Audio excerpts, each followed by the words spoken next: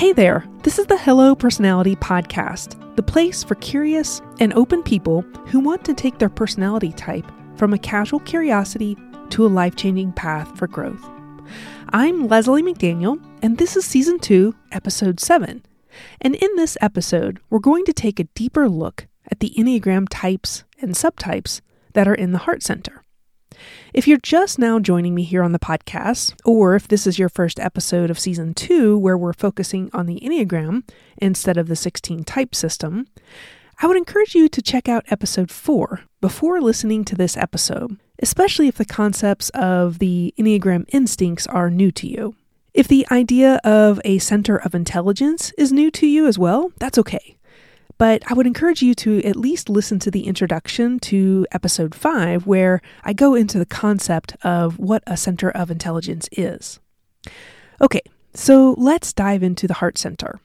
So since we're focused on the Heart Center in this episode, we'll be looking at the 3 Enneagram types that are on the right side of the Enneagram symbol and that are located in the Heart Center of Intelligence. And those are 2, 3s, and 4s. Just like the body center is accessible to all Enneagram types, like we discussed in episodes 5 and 6, the Heart Center is also available as a source of wisdom and intelligence for all Enneagram types. It's just that 2s, 3s, and 4s have more energy centered in their Heart Center than in the other 2 centers, the body or the head. But what does this mean on a practical level? Well, the heart types primarily experience reality and take in information through emotions. And this can be through experiencing emotions, either their own or others, or through the expression of emotions. And again, either through their own or others. This doesn't mean, though, that they're always outwardly emotional or that they always even know what their own emotions are. That can be true, but it may not be true for all heart types all the time. Being a heart center type means that their understanding of the world comes through having an emotional read on people or situations.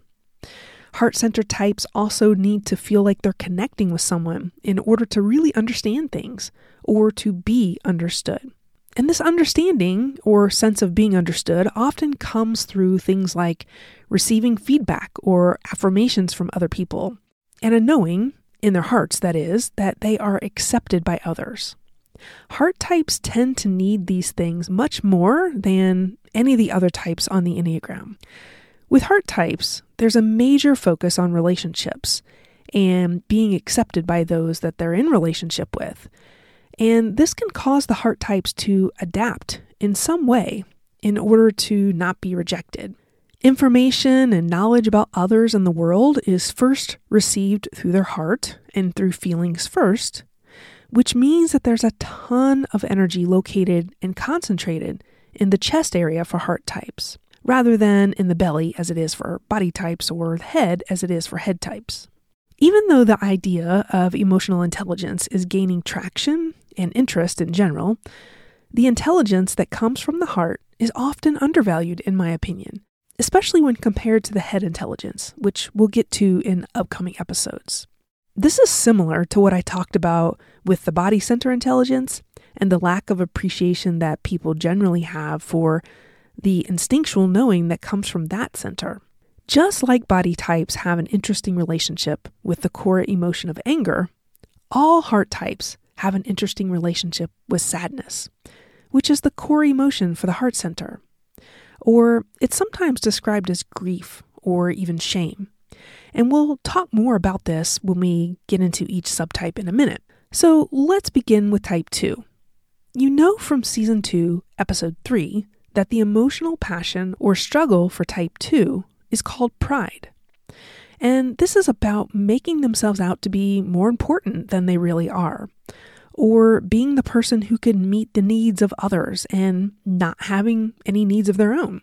You can go back and listen to that episode if you want to learn more about what that means and how it might play out for type 2s. But today, we're going to look at how do the 3 subtypes of type 2 relate to the passion of pride. As I go through each description, keep in mind that the dominant instincts and passion that motivate each subtype may be largely unconscious. And keep in mind, because a lot of this may be largely unconscious, it may be difficult to hear. But know that all of us have patterns and struggles that we're working on. And the point of sharing all of this with you is for your own awareness, for your own increase in consciousness. So be kind to yourself as you're listening, and I ask that you listen with an open mind so that you might be able to see some of these patterns play out for you if you are a heart type. Let's start with the social 2. This is the 2 that has the social instinct as their dominant instinct for survival. And in the social 2, we see their social instinct combined with the passion of pride to create a drive to be someone important, to be someone powerful, and someone who can influence groups. Their dominant instinct and passion are mechanisms that the social 2 uses to meet their needs. And those needs are to be admired, to be important, and to be seen as someone who can sway these groups. These things fuel their pride. The social 2's sense of sadness comes from the feeling that they aren't lovable without this power, influence, and admiration from others. The sexual 2 sees the sexual instinct and the passion of pride funneled towards being highly attractive, pleasing, generous, and lavishing attention on specific people that they want to be in relationship with. They want to inspire a great passion in that other person, the person to whom their attention is directed. And their hope is that all of their own needs will be met by this person. Their pride is expressed by being the person who can win over this other person, and being the person who will then give them whatever it is that they want or need. The sexual 2 sadness lives underneath the need to attract these specific other people, because without that, they feel that they aren't lovable. The type 2 that has the dominant instinct for self-preservation, or the self-pres 2, is the counter type for 2s. This means that they go against the natural flow of their passion of pride. So instead of using their wiles, so to speak, to attract specific others or influencing and being admired by groups, this subtype of type 2 is going to be a more behind-the-scenes type. And they tend to use charm and friendliness and even maybe a childlike way of being in order to receive some sort of special treatment, like a child might, so that others will take care of them and their needs. They want to be loved just for who they are. And as a result, the self-preservation type 2 may not feel like they're quite as giving as the stereotypical 2 is thought to be. The self-pres 2's sadness is underneath their need to be loved and accepted for who they are and not what they provide for others. So in summary, all type 2s have the core emotion of sadness or grief or loss underneath their conscious or unconscious desire to have their needs met by others, as a way of showing them, the 2, that they are lovable or worthy of love. Their heart intelligence or energy is able to discern the needs of others and is able to become the one who meets their needs. How they do that depends on their dominant instinct, as we've been talking about.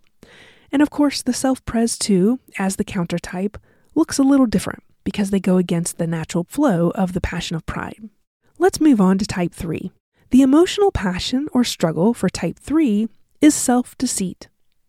This passion causes the type 3 to unconsciously shapeshift to become and present themselves as an idealized image of whatever the people they're with will approve of and whatever will cause admiration.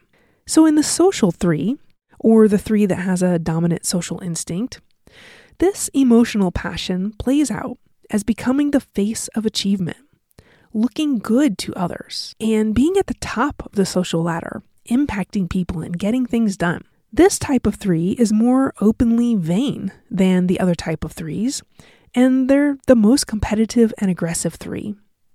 This is the result of their motivation to be the person at the top who has this flawless image. As a heart type, though, they still have an underlying and likely unconscious sadness due to the need to feel accomplished and to be seen in a good light in order to have value and worth. In the sexual 3, their dominant sexual instinct causes them to direct their attention toward a significant other or other important people in their lives. They create a very attractive image for these people, and they direct their attention toward supporting them and their achievements. They will work towards elevating and promoting and supporting these significant others, and in turn, they, the type 3, the sexual 3, will feel validation by association with these important people.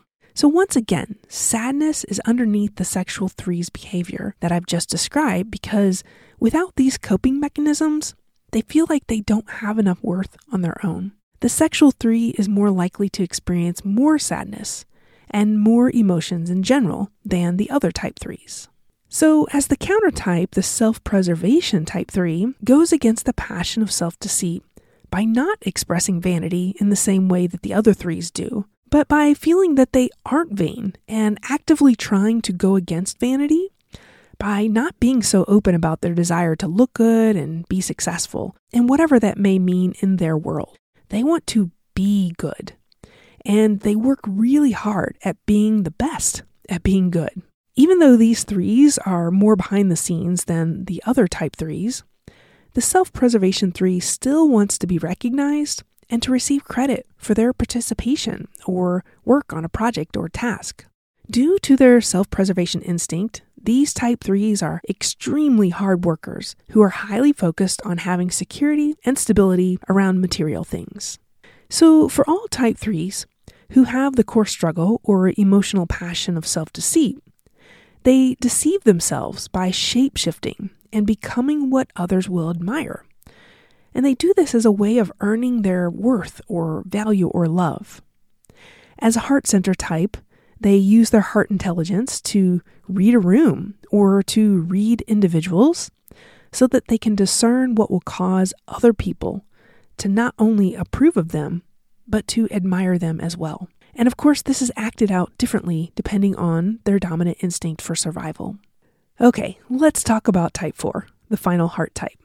As you probably know, this is my type, and when I first learned about the Enneagram, I remember thinking how it felt both exhilarating and terrifying to share my personality type because of all that it reveals to anyone who knows a little bit about the Enneagram.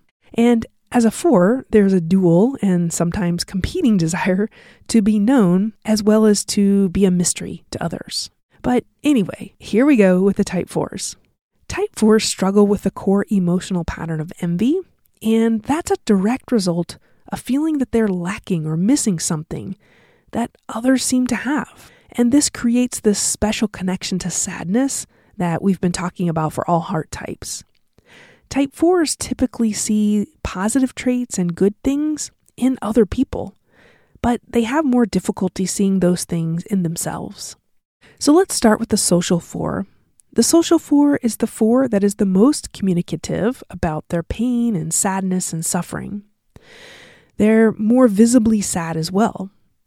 And when they do the comparison with others that all type 4s do, because envy creates comparison, they tend to end up on the bottom, feeling inferior, which creates an outward expression of their sadness and pain. Even though they may do things to make themselves unique and different, as all 4s tend to do, they still have a desire, likely unconscious, to be connected to the group. When they compare themselves to others in a group, they put themselves on the outside as someone who doesn't fit in. While they may feel that being different makes them special or unique, they also don't want to experience the rejection of being on the outside. In the sexual subtype of type 4, the dominant sexual instinct combines with envy to create a lot of anger, which covers up the underlying sadness that they experience when they feel hurt, or when they feel less than others, or when they don't get what they feel that they need from other people. They end up turning their suffering outward so that other people suffer as a result. Their sexual instinct makes them boldly unashamed and unafraid to ask for what they want from others. And other people become the target of their anger and of their suffering due to the feeling that the other person is the reason that the sexual 4 doesn't have what they want or need. When the sexual 4 compares themselves to others, they tend to come out in a superior position. And the self-preservation 4.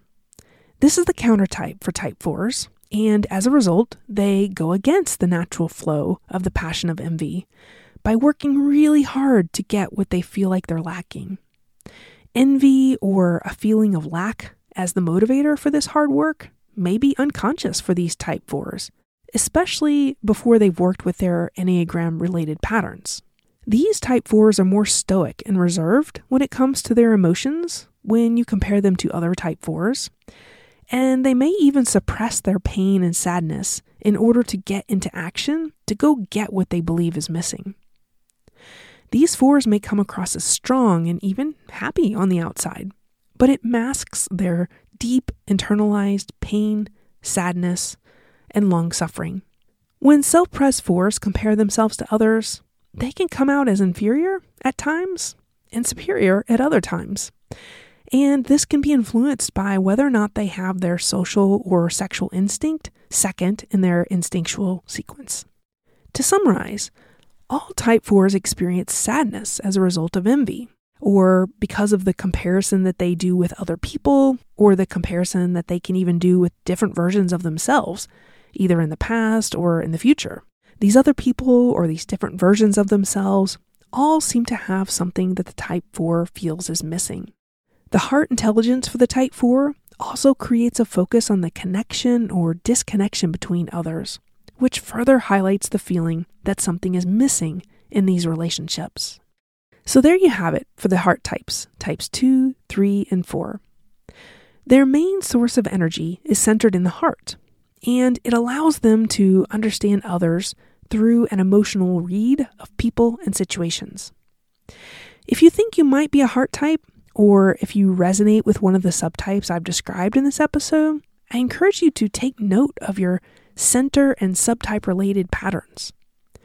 You might even want to go back and re-listen to this episode when you can take a few notes to help you in your self-reflections and self-observations. Or if you think you may be a body type 8, 9, or 1, you can do the same with episodes 5 and 6 right before this episode. And if you think you might be a head type, hold on because those are coming. In the next episode, though, we have a guest interview with Steph Barron-Hall of 9 Types Co. Steph will share with us about her experience as a heart type, what it's like to have energy centered in the heart, and what it's like to have the sexual or one-to-one instinct as dominant, and also what it's like to be a sexual 3 subtype, especially when she initially thought that she was a social dominant type. In this interview with Steph, I also share some of my own experiences as a self-preservation type 4 because I'm also a heart type. I really think you're going to enjoy listening to my conversation with her. In the meantime, if you want personalized help in finding your Enneagram core type and subtype, and you would like to discover the practical growth ideas to help you with where you are in your life right now, I'd really love to chat with you. You can go to hellopersonality.com/Enneagram to apply to work together in the Enneagram Level 1 package. I absolutely love helping curious and growth-oriented people like you to find your accurate Enneagram type so that you can begin or continue your personal growth journey with this system and the many, many avenues for growth that are available to you through the Enneagram. You know, it's not an exaggeration to say that this system in particular has been life-changing for me. It has helped me really understand who I am underneath the Enneagram personality mask. And it has helped me to understand what it is that I'm really seeking. And it's also helped me to zero in on the most impactful growth steps to help me release the narrow restraints that are caused by my Enneagram personality patterns. And you know what? My clients experience the same thing. Marcy, who is a client who sought to work with me with both her 16 types personality and her Enneagram type, she said this: "Working with Leslie has brought awareness to those unhelpful habits, which has allowed me to acknowledge and move past regrets that were preventing me from stepping forward into the life I want to create." If you want to feel empowered to take steps forward to create the life that you want, let's work together. You know, life is finite, And I really want to help you focus on what matters most so that you can live each day with greater focus, impact, and fulfillment. And again, that application can be found at hellopersonality.com/Enneagram. And I know you may be driving or exercising or doing something else that prevents you from writing that down. So you can just remember my website, Hello Personality, and you can follow the path to the Enneagram there. Thank you so much for listening. I really, really appreciate having you along for the ride. Just know that I really appreciate you, and I wouldn't be doing this if it wasn't for you. So thank you so much. Okay, so I'll see you in the next episode with my interview with Steph. Until then, take care.